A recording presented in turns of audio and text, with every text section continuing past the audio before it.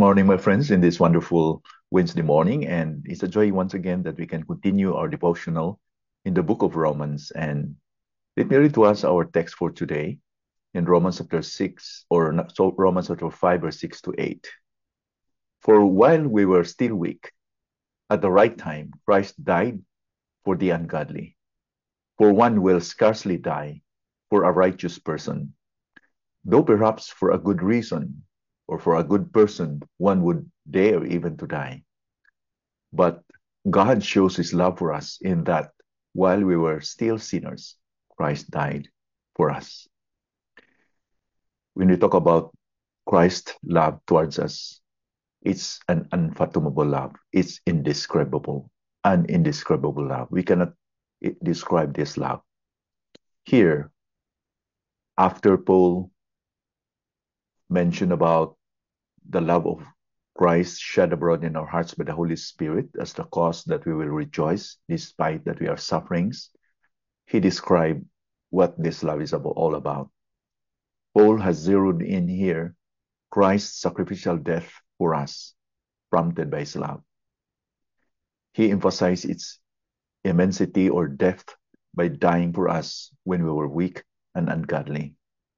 Christ died for the weak and the ungodly. This sacrifice, therefore, was made while we were still weak, or this means we are powerless or helpless. And this word comes from the original Greek word to imply something that is feeble or sickly. So we don't have really the power to save ourselves. We are very weak. We are sick. We cannot help ourselves. Moreover, he died for the ungodly. That's our description. We are ungodly. This is to mean we are filthy and wordless. Means that there's no element of godlessness or godliness in our lives. There is just but wickedness and filthy and dirt because of sin. Yet he sacrificed his life for us. Hence, no strength in us could earn our salvation. It was entirely offered on the basis of God's grace at the right time. Paul reasons out a common sense point here in order to highlight how this love is really deep and immense and indescribable for us. He has this common sense point here by having a comparison.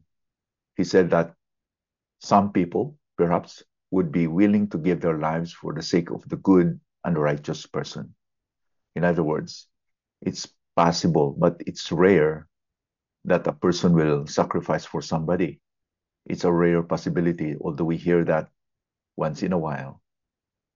A person would be hesitant to die for others, which he found morally lacking, isn't it?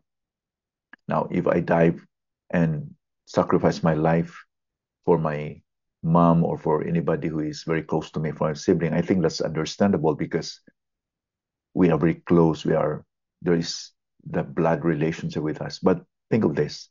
Jesus died for the wicked. Jesus died for sinners.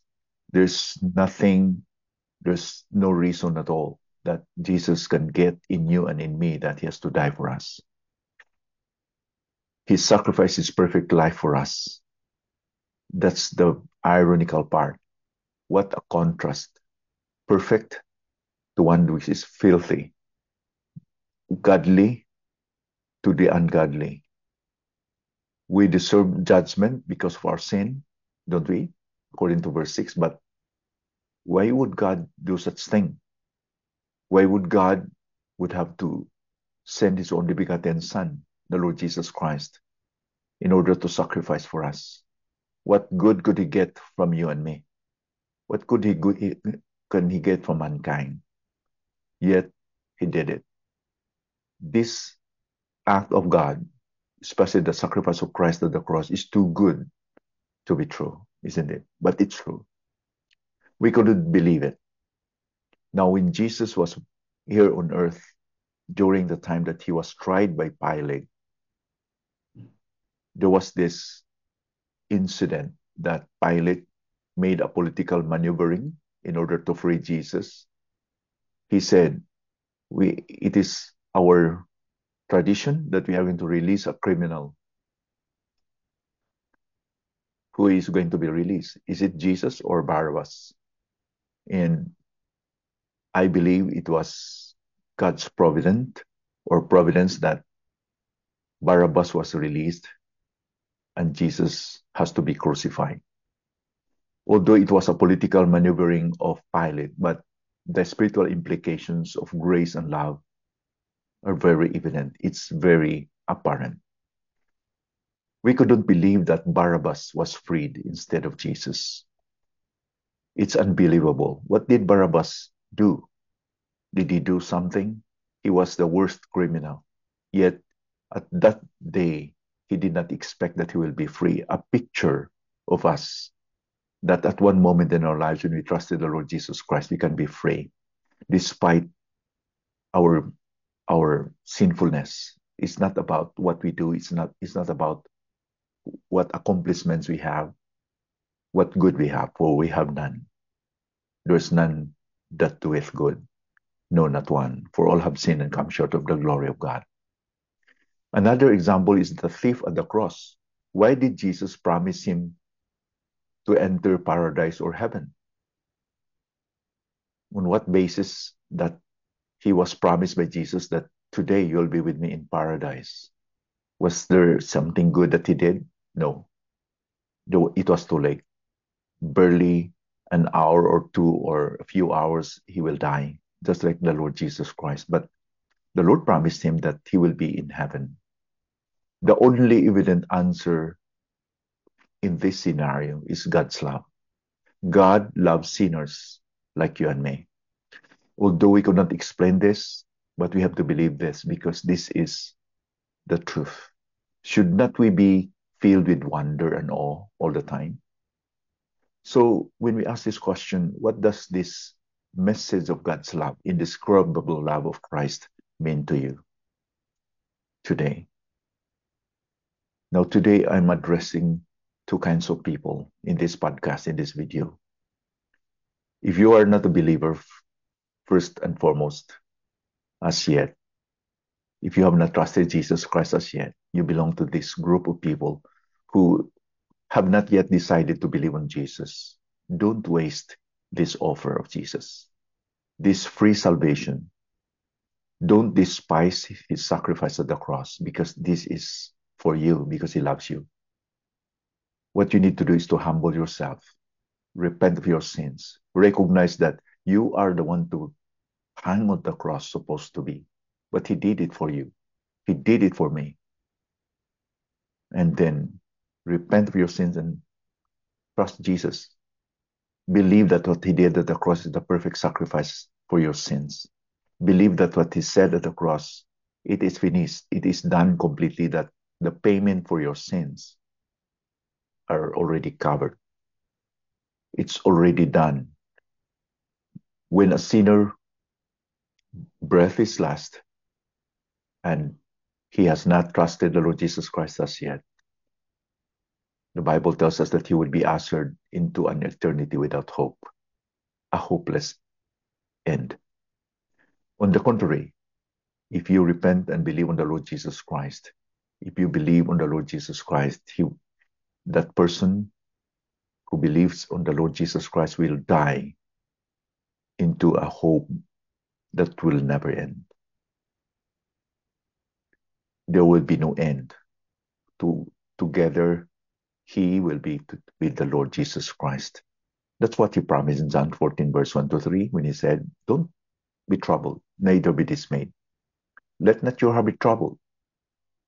In my Father's house are many mansions. If it were not so, I should not have told you. I will go and prepare a place for you. Then I will come again. Jesus is still in heaven right now, but he will come again.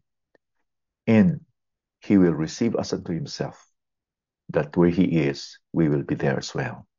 What a promise. Are you not excited that the Lord Jesus Christ promised that you can be with him forever in that place he described, that prepared for us, prepared for those who believe in him? Now, if you're a believer, Thank God that there was one moment in your life that you have trusted the Lord Jesus Christ and you have sincerely believed on Him and you have a relationship with Him. Because of His love, be motivated. Be motivated to worship Him. Let's always be awed and have that wonder of this unfathomable love.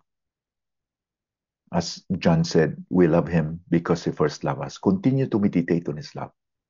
Continue to muse that in your hearts and in your mind so that there will be always that awe and wonder that we will not forget to worship and exalt Jesus in our lives. As Paul also said this in Romans chapter 12, verse 1 and 2, he pleaded with us. He said, I beseech to you, therefore, brethren, by the mercies of God, by the grace of God, by what He did at the cross, that you and I will present our bodies as a living sacrifice. This life right now, every time we wake up, as we live this life, let's present this life as a living sacrifice, holy and acceptable to God, which is our spiritual worship.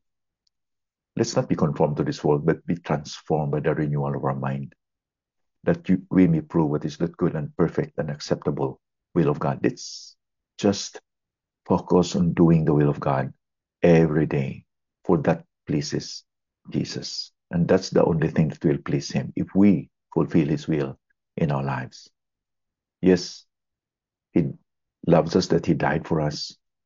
What shall we return? What shall we render unto this great act of God, of sending His only begotten Son, and even Jesus Himself, of dying at the cross in order for you and me to have this eternal life?